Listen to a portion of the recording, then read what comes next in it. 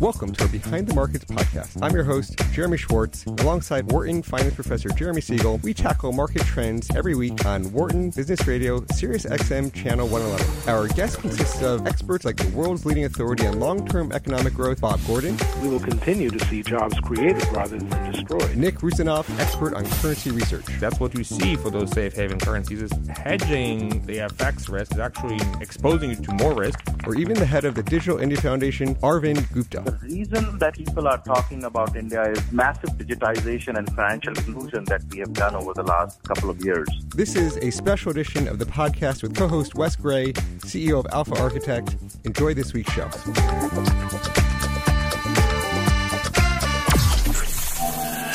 Welcome to Behind the Markets here on Business Radio, powered by the Wharton School. I'm your host, Jeremy Schwartz, Director of Research at Weisman, an ETF sponsor. My co-host is Wharton Finance Professor Jeremy Siegel, author of Stocks for Long and the Future for Investors. Today we also have a special co-host in the studio, Wesley Gray, CEO of Alpha Architect. Wes, welcome to the studio.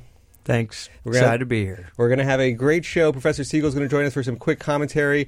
Just a brief note, I'm registered representative for Side Fund Services. Professor Siegel is a senior advisor to Wisdom Tree.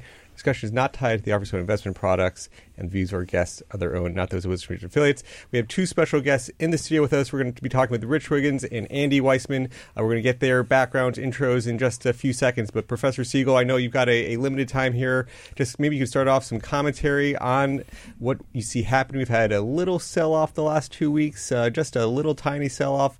Any take on what's been happening? Yeah, I still think, like we said last week, it's all about taxes. And, yesterday when the House passed it by a rather comfortable margin, their tax bill, that spurred the market. It wasn't the only thing that spurred the market. I mean, we got great earnings from Walmart, which I say shows that, if you fight back effectively against Amazon, you might make it. I mean, it really spurred that stock, which was given up for dead, I think, about 6 months ago, really to new all-time highs. Cisco also reported some really good earnings, but that caused a big increase in the market. Basically everything, we had great housing start data this morning, and I just noticed Macro Advisors has now lifted their Q4 estimate, which had been 2.5% to 2.9%. Several others are in the 3% range, so we may still get a 3% handle. Of course, as we all know, how successful fourth quarter is often how good the Christmas season is. We have Thanksgiving next Thursday, as we know, launching this season, and so the book is yet to be written on how fast we're actually going to go. But we're going to hope the Senate voted its package out. If it could fast-track it and get it through, it's going to be harder than the House. We know that, and then there's reconciliation, but it would be lovely to get it through by Christmas. Very good. One of our guests here is got some ties to oil. Do you have any views on what's been happening in the oil markets today? Well, boy, I see it up, 2.5%. Now, it had been a little bit weak earlier after a big surge, but that's energy is the strongest sector now in the S&P. It's up about 0.5%, and that's been the sector that's lagged over the last couple of years. So anything that adds to earnings on that is going to be good for the S&P earnings for 2017. Wes, any comments, questions for the professor? No comments, questions. Excited to jump into it. Yes. I saw the professor. I know you comment on Fed policy and changes. We saw maybe speculation for the vice chair, Mohamed El-Erian. Any comments on Mohamed as a potential vice chair? Yeah, I mean, he's also a very known quantity. Someone said that he's actually been on CNBC more than you have, Jeremy. He's a regular commentator. He's a book writer. He's following the markets all the time. Again, no special knowledge, particularly of monetary policy, but my goodness, you can't be at PIMCO and do everything he did without knowing the Fed and what they're doing and, rubbing shoulders with Bill Gross all the time and talking about these issues. I think he would be, quite a fine vice chair. Very good. Any questions for the professor, Rich or Andy? Nothing comes to mind immediately. Very good. All right, Professor, All right. thank you for taking a few Thank minutes you. with us. And we're going to see all you guys in 2 weeks again. Very good. Thank you. Bye-bye. Thanks. So let me have Wes. You are one of my partners on the show here today. Maybe, and you invited Rich on the show. Maybe you could help do the honors of giving some introductions to Rich, how you got to know Rich, and Andy. Then we'll get your background and introduction as well. Sure. So Rich actually reached out. I think you cold called me or emailed me about, 3 or 4 years ago. He's a geek reading our blog. And we just started factor chatting, and we've been chatting factors for 4 years now. He works for a large firm out in the Middle East, and he's knee-deep in investments and making decisions and sees a lot of really interesting, exciting things, and it should be interesting to get his view on the markets these days. And Andy Weisman, we just got to meet each other a little bit at lunch, and your background, you do a lot of alternative-oriented investments. Today you're at Wyndham Capital. Prior to that, you were at Janus, overseeing some of the alternative funds there. And before that, Merrill as hedge fund due diligence. Well, no, not due diligence. I was actually their chief investment officer for all the hedge fund businesses. Sorry for the misstatement there. Big difference there. Yeah. So, Wes, in terms of starting off our conversation, should we high level? I think we go back to Andy. Just recap some of these stories he was telling, just talking due diligence on managers. So okay. Due diligence on managers. So looking at alternatives, you guys run a lot of alternatives-oriented portfolios, and we were talking about a different book out there. The book was called No One Would Listen. No One Would Listen, and we sort of talked about has anybody read this book, No One Would Listen? Why don't you tell the story about what is being covered in that book as from your eyes? Okay, I'll give you a little bit of background first, but it's been my experience that in order to sustain the argument that you're actually doing something useful from an investment standpoint when you're allocating money to a manager, it's helpful to be able to a large degree, reverse engineer their return histories, just to make sure that you understand at the very least conditionally how the market is behaving and how their returns are evolving over time. And you can do a much better job at putting portfolios together. You can also use this technology, for ferreting out stuff that you would like to avoid. So one of the most important things is not necessarily what you include in a portfolio, but also what you choose to exclude. That can drive performance and sustain your paycheck through disasters. So. The book, No One Would Listen, was actually, came out a few years ago. It was written by a gentleman by the name of Harry Markopoulos and another fellow by the name of David Fisher, who's a professional writer. And with 23, at this point, New York Times bestsellers under his belt, so he's, reasonably handy with a word processor. And part of the story, and it took many, many years, obviously, for Harry Markopoulos to gain the confidence and attention of the SEC, and finally, get them to bring Bernie Madoff to justice. And back in 2001, about 7 years before they came and got him, Harry and another reporter for Opalesque, I believe it was Michael Okrant, were looking at this track record, and it just was fabulous, and it just caused their radars to go up, and so they went to someone that they thought was ostensibly good at reverse engineering track records, and they said, "Here's the track record. Here are the classes of securities that are being traded, types of strategies. Can you reconcile this?" And he said, "Absolutely. I'm really good at it." And of course, goes away for a week, fails miserably, loses a lot of self-esteem in the process, and then it dawns on him that the reason he can't do it is because it's a Ponzi scheme, and the data has been produced, the returns using something known as its technical concept, the PFA system, which the polite version is pulled from air. In any event, that was me. Pulled from air. Yeah, so I was the person that they'd gone to on that day, and it was obvious that it was a Ponzi scheme. There was really no combination of anything that you could do that could replicate that. So we had a lot of alpha. Yeah, if you want to call it that. Yeah. Fake alpha, I guess. Schmelfa. Yeah. You turn the symbol upside down. So, and how have you do a lot of alternative investments yourself today. Yeah. So how do you think about, and you use a sort of interesting word, reverse engineering track records as something you were very good at. How do you think about just the hedge fund industry track records? There's a lot of commentary. Even just this week, I was reading a blog saying, talking about liquid alternatives and how expensive all the liquid alternative funds are out there.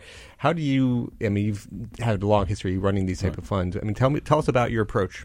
Well, I think the approach is, in many respects, is really not very novel. So my colleague, Rich Lindsay, who's a professor at the Courant Institute, had put together a really nice presentation where he was showing sort of the history of what we understand to be alpha. And just from a technical standpoint, alpha is essentially the intercept term in a regression equation, and you set it to whatever it needs to be so that the expected value of the error term is zero. In other words, most of what we think of as alpha is in many cases just model misspecification. You're just not appropriately describing what's going into it. So, the history of alpha is originally when Harry Markowitz came up with mean variance optimization, just simply doing that was considered a form of alpha.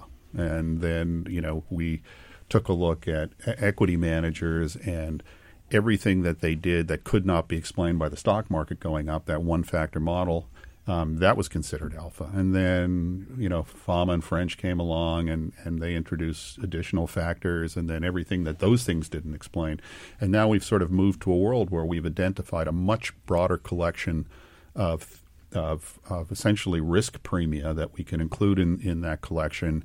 And as time goes by, that which can be identified as alpha, that which is essentially the part that we cannot explain, is shrinking dramatically.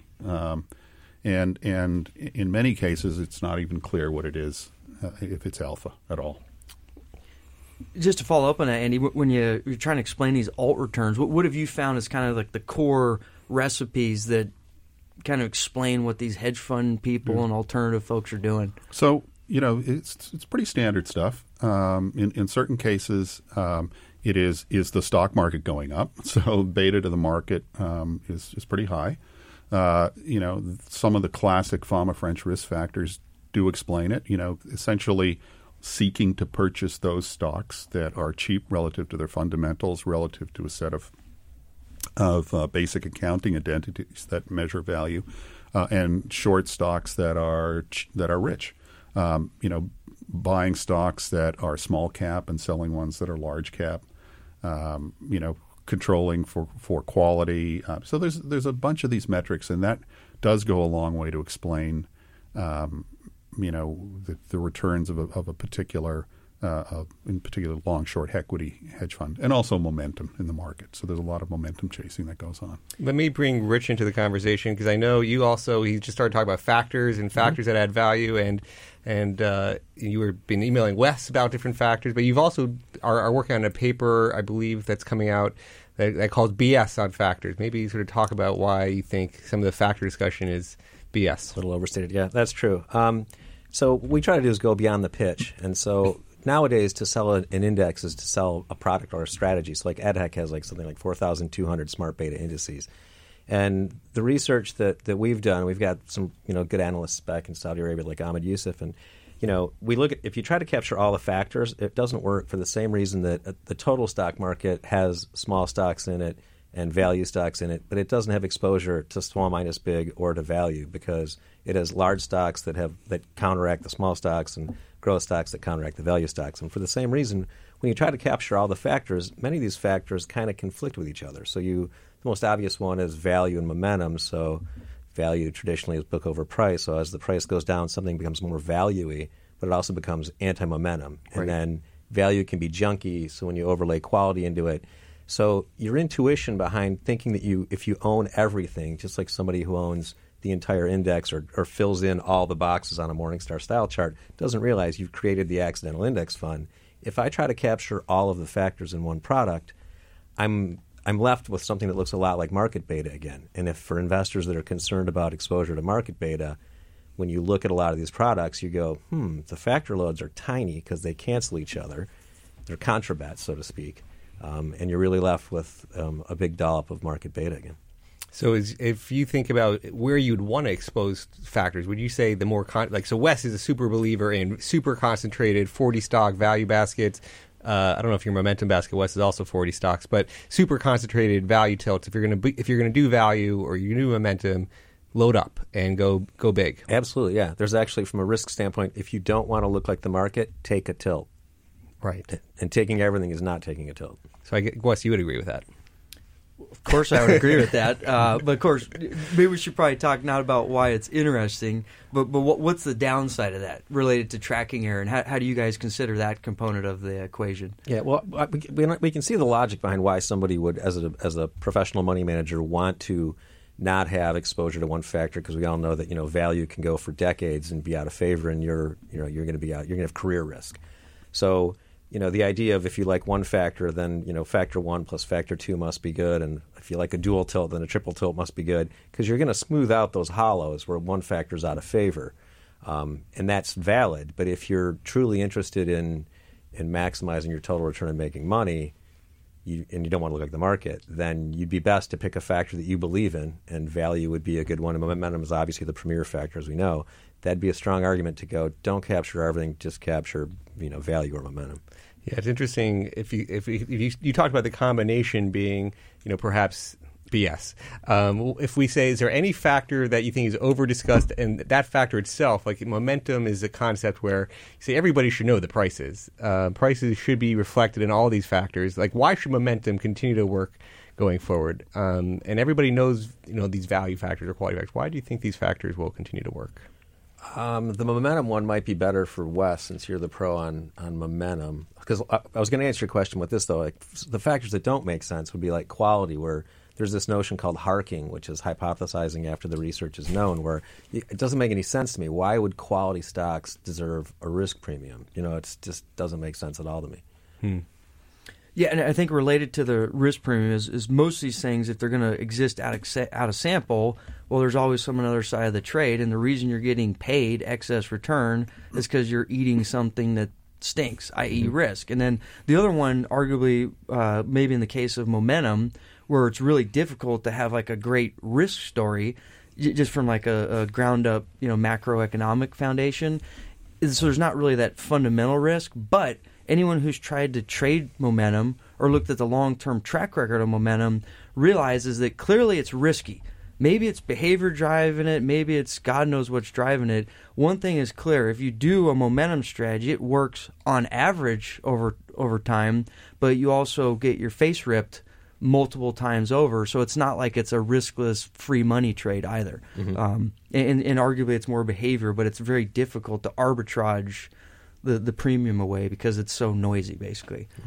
Andy, do you have a view on these factors and which ones you like, which ones you don't like? Well, I think, in terms of which ones you should like, I think that there should be a good body of evidence, both in the academic and practitioner literature, that demonstrates that the return itself is reasonably robust over time. That's sort of issue number one. Issue number two would be, that there is really a very sound intuition with respect to why you deserve to be compensated for taking that risk. And so that realizing that these risk premia are not premia, they're risk premia from time to time, as Wes points out, they can have unpleasant outcomes.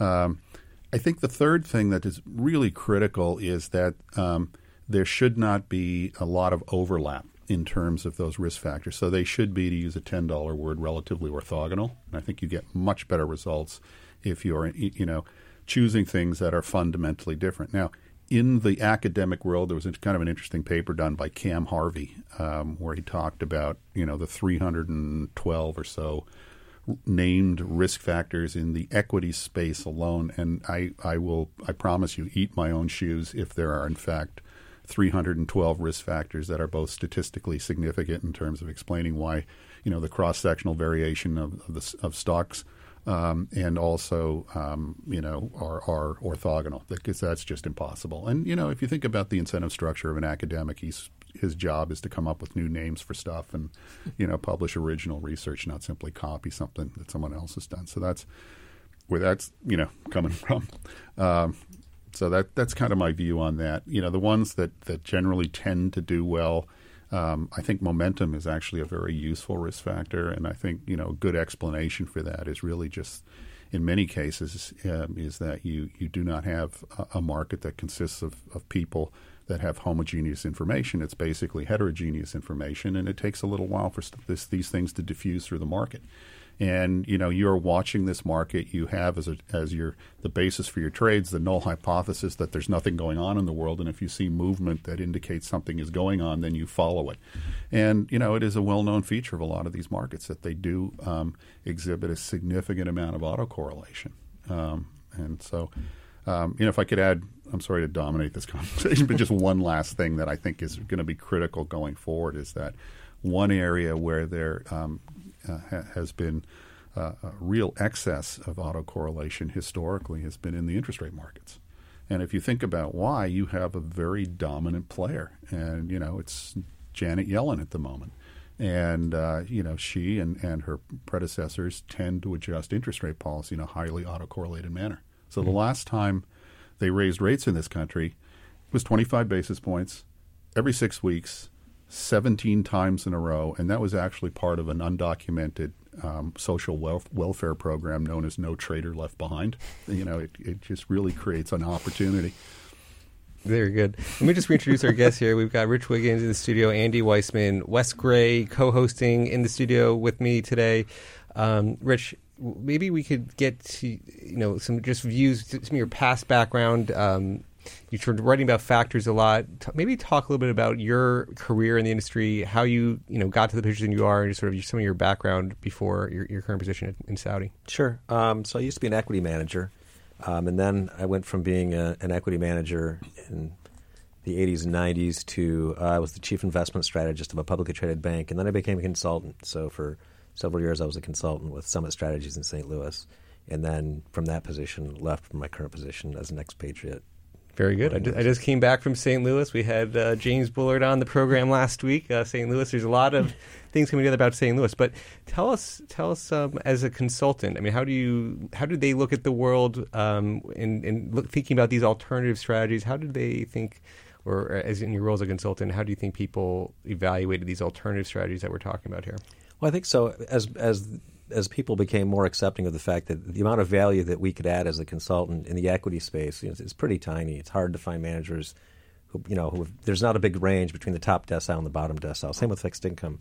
And so, we would increasingly use alternatives because our ability to add value is much greater there in those asset classes. So from my time as a consultant, in the beginning, it was more of we pick only the good equity managers, to by the time I left, you're more like, the equity piece doesn't give you a whole lot of range to really add value. So in the alternative space, you can really create value.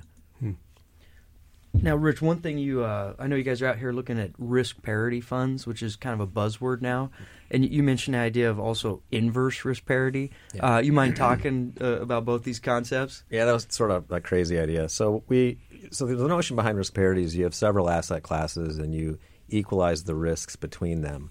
But and it makes sense. You want to have a risk. The notion of combining a strategy with risk after the Great Financial Crisis obviously has great appeal, and so that risk parity strategy's had tons of uptake. It's been very popular. But what we noticed is that if you look at it's a straight risk parity strategy, like let's take the salient risk parity index, and you look at the returns and the weightings of the different asset classes. If I look at the weightings of, there's a column year by year of stocks, bonds, credit, commodities, we noticed that in 2009, after the crash, because equities crashed, the vol went up, all the risk parity guys had to sell it. So they had the lowest weighting to stocks at the bottom of the market. Similarly, going into the forgot the term for that, in 2014 when the bond taper tantrum, tantrum. End of 2013. There we go. Taper tantrum. They had tons of bonds, tons of leverage, and so we're looking at that going, that doesn't really make sense. Maybe what we want is inverse risk parity. I mean, what I want is I want to buy equities when the equity market has declined and equity risk premiums are the highest, and then as things settle down, I'll get an extra little lift from sort of like PE multiple expansion. Yeah, and so. It's different. I mean, it's not going to be a risk-controlled strategy from that standpoint, but you're like, if I actually want to make money, that would make sense. And then when we look at the different risk parity providers, you notice that it's their risk control measures that subtract greatly from their return. So they have drawdown controls, et cetera, and the managers that have those to the greatest degree, have really cost themselves quite a bit of return. And you said it sounded crazy. I think it sounds genius. Thanks. Well, the other thing I notice on risk parity is it really depends on how you estimate vol, right? Because some people can be very static. If I used vol estimates over the last 20 years, a random noise in the 2008 crisis, I'm not really changing my strategic allocation. Whereas people that are more fast moving using the last 3 months, they're going to be whipsawing all over the place. So do you see a lot of difference, just like anything? You do a hedge fund, well, that could mean 10,000 things. Within risk parity, do you see a lot of similarities, divergences? Like what are the product sets out there? You see a lot of divergence, yeah. So the Bridgewaters take a long-term view, and then you have other firms like Panagora that are more, to use a casual term, more twitchy. They're more dialed into day traders. Yeah, well, no, I wouldn't say that, but the decay rate and how And any view on risk parity and this anti-risk parity? Risk parity is just an optimization technique. So I don't really think of it as an asset class so much. I think the how you go about doing risk parity is actually pretty well understood, and doesn't take you probably more than a couple hours to sort of go online and pull off the basic set of equations that govern how to do this stuff. In my experience, a lot of the risk parity products can be replicated, incredibly easily with probably, three ETFs or 3 futures contracts, and a basic understanding of how you estimate a variance covariance structure and put together stocks, bonds, and commodities. So I think if people are serious about investing in it, I think one of the things you want to think about is can you just simply do it yourself? What do you think about the inclusion of commodities in that view? I mean, how do you think about that as an asset class? I'm curious, Rich, also how you think about commodities as an asset class. Has it got a role? Do you have a view on it today? Has the financialization of commodities and all the futures changed the landscape? Because you used to get backwardation on commodities, and now you're paying contango a lot of the times. Yeah, I think it's sort of interesting. Backwardation, depending on the commodity, can be a relatively persistent feature, and I think roll yield, if it's done right, in most cases it's not, in my opinion. It can be a very useful source of return. In many cases, people actually end up taking the other side of that trade. So what happens is if you do a factor analysis of a typical large pension plan, somewhere embedded in that is the essentially the byproduct of advice that you got from an expert. And my dad, who was in the Army for his entire career, had a great definition of what an expert is. It's a guy from out of town. So I'm the expert here today. Well, I guess Rich and I both are, because I live in Denver and Rich lives in Saudi Arabia. But what happens is they end up getting advice that commodities are a diversifying asset, and therefore I want to own a chunk. And they generally get something that's akin to a BCOM index or a GSCI index, and they end up effectively owning the prompt month contracts and paying away roll yield. Yeah. And it shows up as a persistent drag on their portfolio. So in other words, they tend to be short one of the most useful, persistent, features of the commodity markets. So that can be problematic in my mind. Here's a question for you guys. We're on the topic of weird, screwed up strategies. You guys all have been in this business for 20, 30 years now. What's the number one product or idea you've seen that raises your BS radar the most over the years? Well, I have kind of an interesting thought on this. So if you had to define the one risk factor that is the most useful risk factor that you can assume that will essentially allow you to be profitable on every single trade. And this is something that has been used by a number of hedge funds. It's the use of material non-public information. And, there are managers, Galleon, Steve Cohen would dispute whether or not he was involved in that. But, I think it's pretty obvious that he was, in my opinion. And a number of others. So there are actually some interesting risk factors that are actually modelable, quite honestly, that can be used to detect that sort of behavior. So I would say That's a form of trading that makes me nervous. If you suspect someone is involved in doing that, that's a trade you can never close the books on, because even if you take your money back, 5 or 6 years later, since you earned it through a fraudulent conveyance, they can come back and force you to disgorge those profits. So that's something I think is worth paying attention to. On that bright note, we're going to take a quick break. You're listening to Behind the Markets on Sirius XM 111. We're talking with Rich Wiggins, Andy Weisman, Wes Gray in the studio. I'm Jeremy Schwartz. We'll be back after a short break.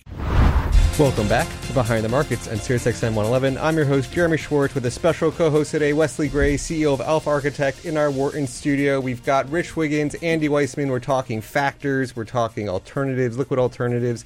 And we were just in the beginning part of the show talking about all sorts of factor investment discussions. And Andy, one of the things that we're seeing, given the interest in these factors, a lot of flows are going towards factors. Do you think the money chasing, quote unquote, chasing factor performance is going to degrade their performance?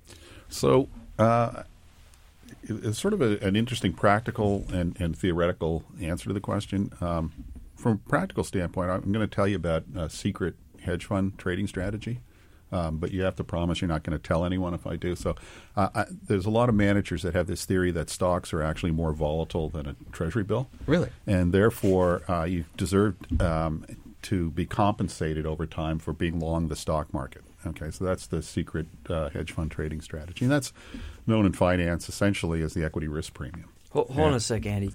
Do you think we could get paid 2 and 20 to do that?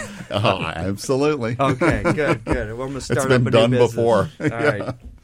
And, it's interesting, but if you take, I sort of one primary source of documentation, simple, nice little cute job, was done by Bob Arnott, where he got a hold of stock market data from 1802 through 2010, I think was when the study came out. And what he showed was, sure enough, stocks tend to outperform the risk-free rate. And you are basically indifferent between the risk-free rate and stocks if you have an assumption that you're going to get paid X percent above the risk-free rate over time.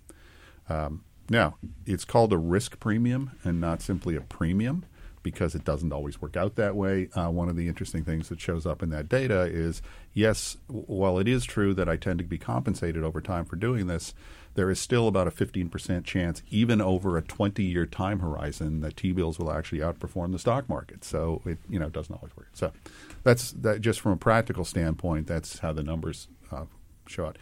There is a really wonderful paper that I think is one of the most important papers in finance, Grossman and Stiglitz paper. I think it came out in 1992, where they talk about essentially describe the world as consisting of two types of investors, kind of the informed investors and the uninformed investors.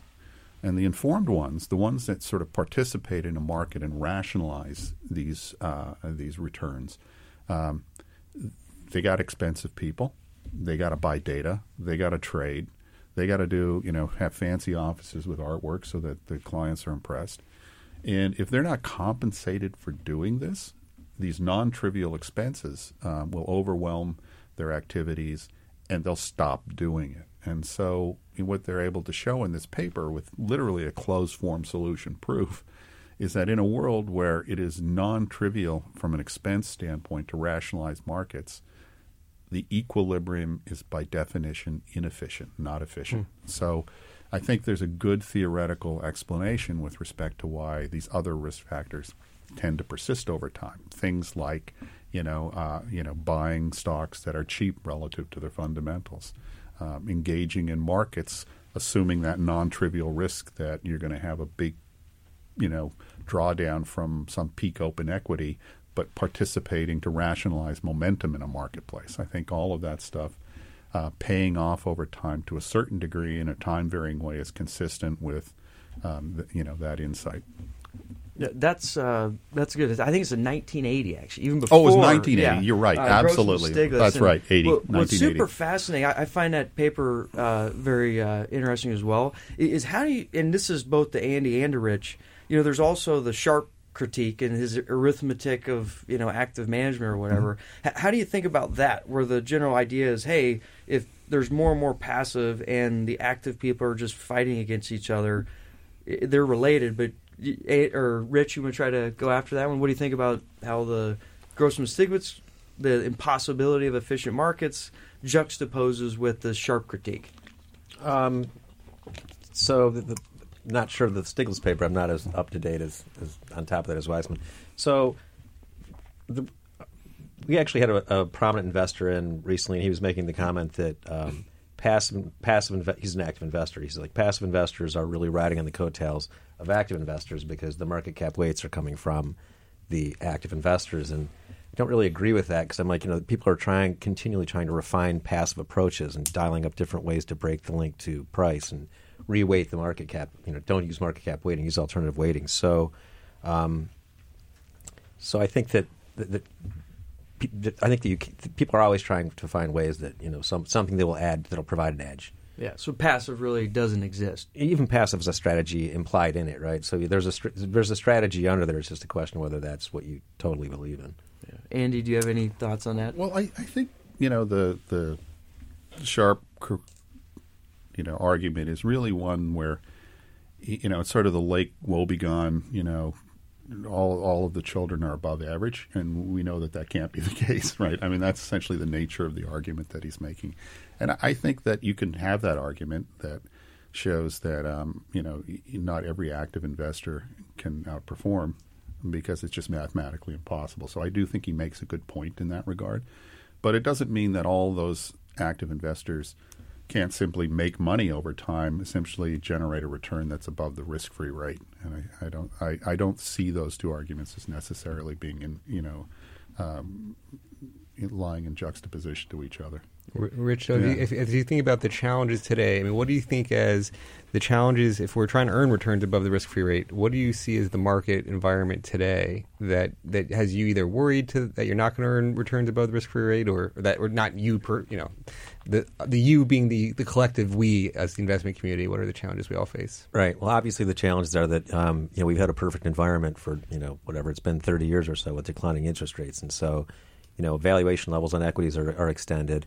And then we've also had the most benign interest rate environment that you could possibly have. So if those two things have been perfect so far, then the future can be obviously, something less than perfect because, interest rates can't go lower. We all know that. It's, overly talked about. So I would just simply say that, in that environment, the returns you receive on equities is dependent on the price you pay. And so moving forward, it just doesn't seem as optimistic as in the past. But people have been saying that since 2008. So. So there was a really interesting presentation done by Marty Leibowitz, speaking specifically about fixed income, about 2-3 years ago at the Q Group, the Institute for Quantitative Research and Finance. And the paper that he presented, I think, has some really far-reaching, fundamental implications for investors. And the idea is that if you have a fixed income fund, and you manage that fixed income fund or portfolio, and you have a benchmark, and those benchmarks are usually provided in the form of a duration benchmark.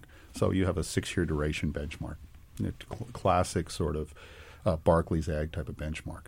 The return you're going to get on that portfolio at exactly the 9-year time horizon is precisely equal to the current yield on the book, irrespective of where interest rates end up or the path they take to get there.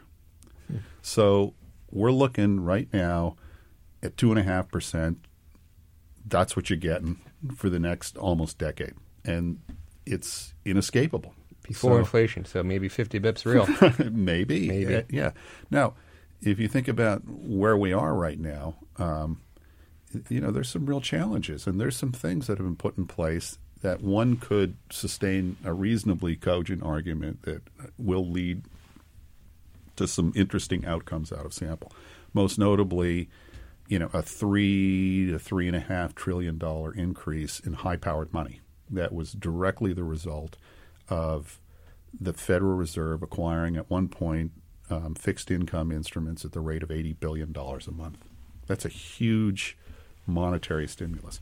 We're on the brink of potentially, if the Trumpster doesn't get in the way, significant tax reform, which could represent effectively a $1.3 trillion fiscal stimulus, essentially.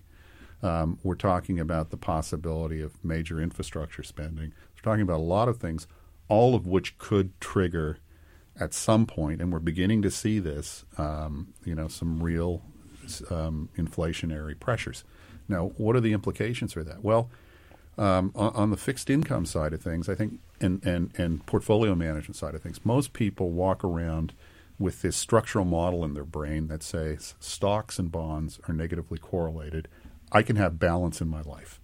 And, if you think about the actual results, if you take a look at, say, the 10-year note from the early 1950s to today, fully 75% of the time, the price of that bond and the price of the stock market have actually been positively correlated in terms of price. We might get that again, right? The approximate cause of a decline in equities could be rising rates and pressures up the... People think they're negatively correlated, but... They don't have to be. And in fact, most of the time they're not. And in fact, if you get the yield on the 10-year note above much more than about 4.5%, there has never been a 2-year rolling window where stocks and bonds have not been positively correlated in terms of price.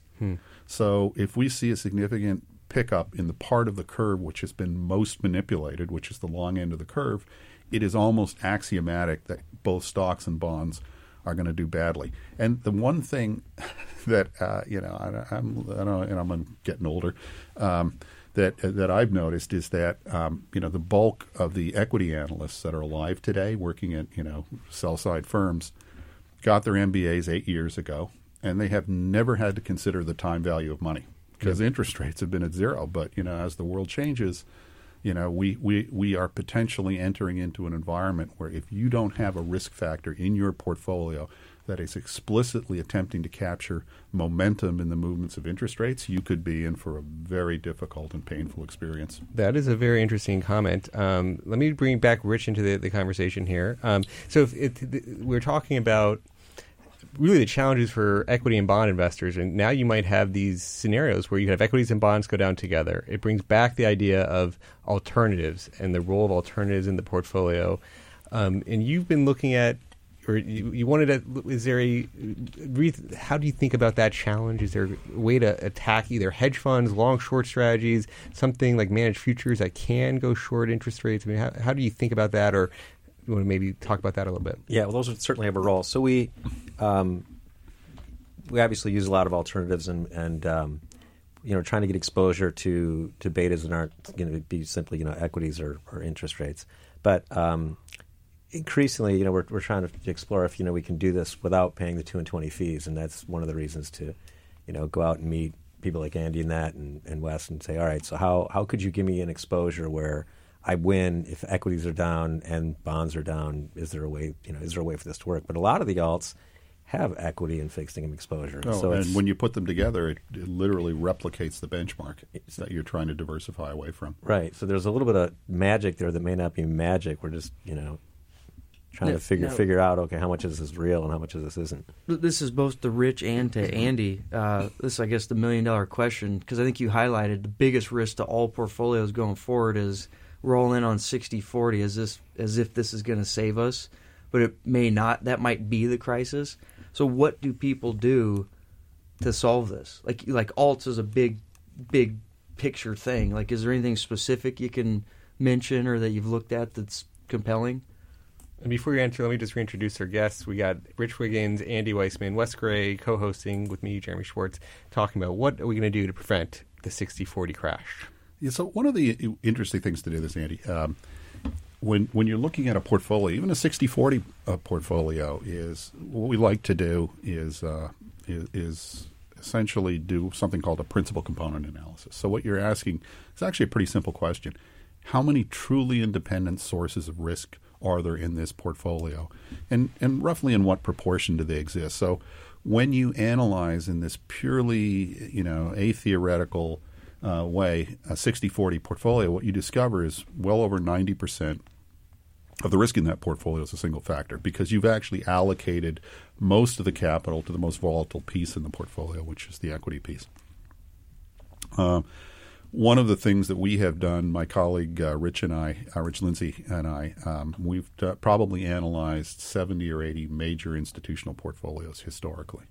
And the typically those portfolios, even though they may be the byproduct of a lot of work and a lot of participants, will typically have well in excess of 90% of their variance explained by a single factor. And in fact, the most diversified portfolio of the major portfolios that we've looked at had about 82% of its risk explained by a single factor.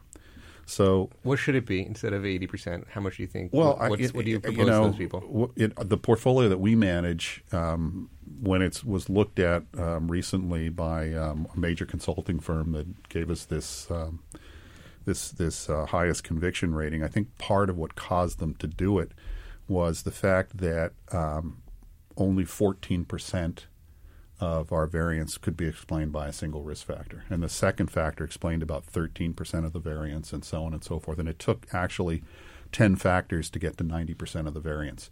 That's a very unusual outcome for a portfolio. But the bottom line is, if you think about it, there's only one free lunch in finance, and that's diversification. So describe that portfolio, because would you describe that as somebody's entire portfolio that replaces a 60-40? Is that something that just should complement the 60-40, or do you think people, and so describe what this portfolio is that has maximum 13% in one risk factor? So basically, this is what I do with my money. Okay. All your money, 100%? 100% of my 100%. Liquid cash is in this. And why is that? Because it is really as diversified a set of exposures as I can possibly dream up and do. The one factor that's not in there in that portfolio is the equity risk premium. And why is that? Because you don't need me to get that. You can go to to you guys, Vanguard or any such firm. Yeah, and you can get that for 10 basis points. So much less than that. Yeah, or less than that. Yeah, exactly. So you don't need me for that. And second of all, the biggest single challenge that a lot of these portfolios have is the fact that they are so concentrated in terms of that single risk factor. And while principal component analysis doesn't tell you what the factor is, I think we're all adults here and we know what it is did the stock market go up or down today? Yeah. And so the idea is we feel like we are performing a useful service if we can provide people with a collection of, in our case, 11 relatively orthogonal risk factor exposures to complement what it is they're doing, and not replicate the factor that is dominant in their existing portfolio. So did I hear it right that you have no equity exposure besides for the PCA analysis that gives you some? We use equities to for get you. these. No, you personally, you said 100%. I don't have a directional equity exposure in my investment portfolio. I haven't really needed to, and the performance has been really good. Yeah, and not only that, I can look at the stock market on any given day.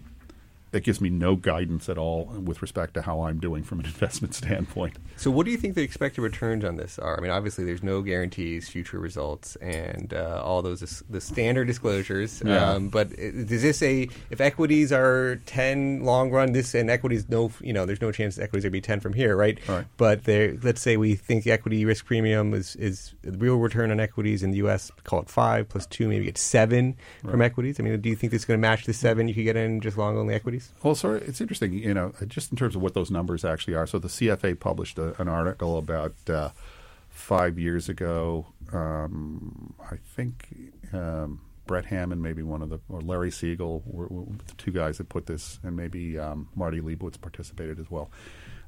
They took a look at essentially what the bid-offer spread amongst the smartest guys in the world for forecasting the equity risk premium and what they were coming up with. And it turns out the range was anywhere from 0 to 700 basis points. Yeah. So 700 basis points is an aggressive. Widespread. It's first of all, it's a wide spread, and 700 in terms of your assumption with respect to what you're going to get above the risk-free rate out of the equity markets is a big number. Yeah. And it's an optimistic number. So.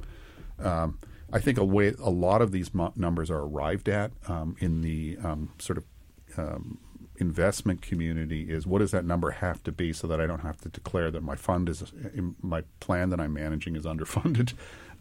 So it's like what does it need to be, not what I really think it is now. So. You didn't give me a number yet. I need facts, Andy. I think historically, opinions. This is opinions. I think you can produce about a 1 Sharp ratio over time. 1 Sharp. And, I think that's realistic. And, we target about an 8.5% vol. Okay. So 8.5%. There we go. Yeah. Rich, you think that's possible? You think you can do it? Yeah, I think you can do it. You can do it. How do we do it, Rich? 1 Sharp would be great. I guess Andy has all the answers. We got to evolve on running Andy. Here's a question I would have. also say that let's quote Niels Bohr here and all agree that it's true that forecasting is very difficult, especially about the future. No, I hear you. This question is actually related to that because I think Meb had a recent thing about I just want to collect all the expected return nominations from every smart person out there, and almost uniformly, and all of us would agree here, bonds 2% and change, stocks going to be a lot lower. There's not a single person that you can even find that says over the next 20 years like the premium could be higher. So let's just invert the question and think, do you guys have any opinion that maybe we're just all wrong and maybe this is a different world? Have you guys ever considered that? Because everyone's saying the same thing right now. Crickets. I see your point, but I think that, like on the bond side, mathematically, it's almost impossible to get the historical rate of return. So I don't unless rates went to 50 bips or negative. Yeah, just like on equities, profit margins could go higher, evaluations could go higher. Yeah, it's true, but probabilistically, I would say unlikely. Based on the historical data, but because it all mean reverts. Right. But what if it doesn't? Which is true, and it's a form of nostalgia if you just look back at the history. So yeah, but it's a valid point. Well, it's not a point. I'm just curious if no one seems to ever consider that component of the argument. And that's where the real money's made, is when the consensus is 100% on one side of the coin, but you could somehow logic yourself to think, well, actually, they might be wrong. And that's the Bitcoin trade. That's how you make a lot of money. I was just curious if you guys thought of it. Yeah, I mean, anything is possible. I think you have to keep an open mind about these sorts of things because stuff is just impossible to forecast. I mean, think about it sort of rationally. If, equity vols typically run in 15%, annualized vol, then 95% confidence bounds around a 1-year estimate of the S&P is roughly plus or minus 25%, right? So anything from a forecast standpoint within about a 50% range is kind of the same number. And, so can you be accurate? No. Yeah. And yet all of us predict lower expected returns on these things. Yeah. So we're all making a forecast. Well, I think with the bonds, I don't think you have to make a forecast. I mean, it's pretty straightforward. Yeah, that's determined. Unless of course you don't have a benchmark and you're free to date with the market and do whatever you want to do. Most fund managers aren't. It's interesting you said people need a momentum component to their rates, so It's interesting. Maybe managed futures will have a comeback. Wes, it's something you and I talk about. I'm a huge trend follower. Yeah, interest rate momentum is a big part of what we do. I mean, I think that's something that I would feel very uncomfortable not having in a portfolio. Interest rate momentum. Mm-hmm. And interest rate factors, it's sort of, a lot of people are very versed in equity factors. I think fixed income factors is sort of the new frontier. We're getting more and more, something my firm is starting to think more and more about. We've been creating some strategies there. And so I think the commodity sector is really a wonderful, if you have a strategy where you're looking for distortions in the term structure of commodity futures contracts with some sort of convergence trade, what has that got to do with, whether the Fed points move up or down, the dot plot moves, or what does that have to do with whether or not the stock market's going up? Nothing. It is a highly orthogonal source of return. Very good. Well, we've been having a great conversation here. Rich Wiggins in the studio, Andy Weisman, Wes Gray. Thank you all for joining us here in the studio on Warren's campus. Thank you so much. Likewise, thank you. It's been a great conversation. Wes, thanks for coming to the studio, co-hosting here. You got it. Anytime. Don't forget to check out Behind the Markets Live every Friday, 1 to 2 p.m. Eastern on Sirius XM's Business Radio, Channel 111. Join us next week for another edition of the Behind the Markets podcast.